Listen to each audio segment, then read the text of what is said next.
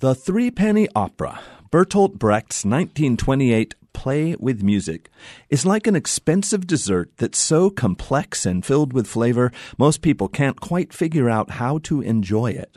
That's how Brecht liked it. A proponent of what he called epic theater, Brecht was not interested in entertaining his audiences or allowing them to become lost in the emotions of a story.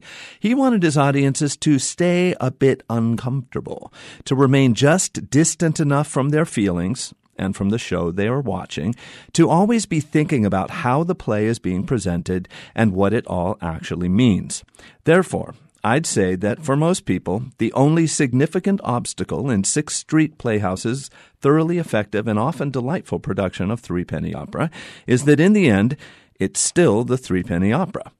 Staged in the larger G.K. Hart Theater, it is a fascinating choice for Sixth Street, where its mainstage musicals have tended of late toward the safe and predictable. That would not be the Threepenny Opera.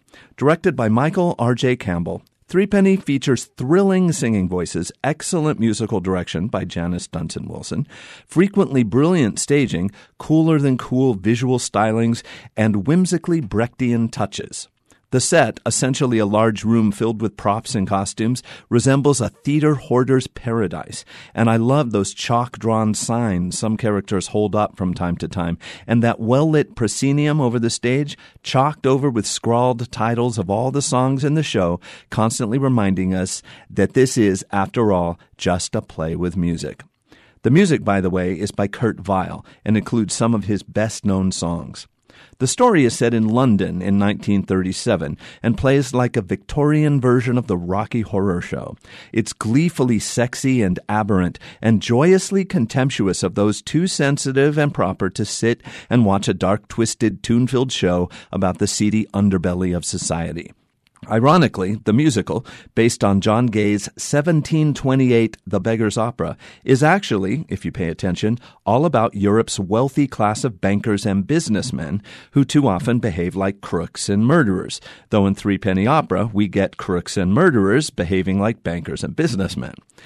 The show's best-known song, The Ballad of Mac the Knife, is presented in a gothy prelude by an accordion-playing street singer, played by a first-rate Shauna Eierman, after which the plot-heavy story introduces Mr. and Mrs. Peachum, Robert Rogers and Eileen Morris, both excellent. The Peachums oversee a network of robbers and thugs, rivaled only by the vicious gang of the knife-wielding Macheath, a wonderful Jerry Lee, singing beautifully while looking like a cross between Charlie Chaplin and Gomez Addams.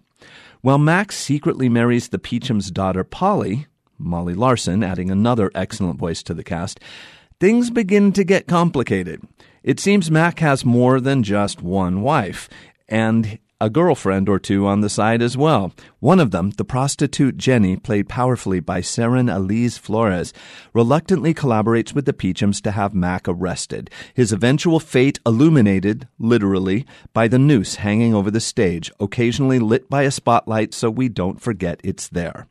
The twisty tale is deliberately hard to follow, Brecht strikes again, but for venturous audiences willing to take their tea with a bit of arsenic, this energetic romp of an anti-capitalist fable is served up with enough style to keep you smiling, even as it sends you out of the theater thinking hard and perhaps just a little bit unsettled. Threepenny Opera runs Thursday through Sunday through October 23rd at Sixth Street Playhouse, sixthstreetplayhouse.com. I'm David Templeton, second row center for KRCB.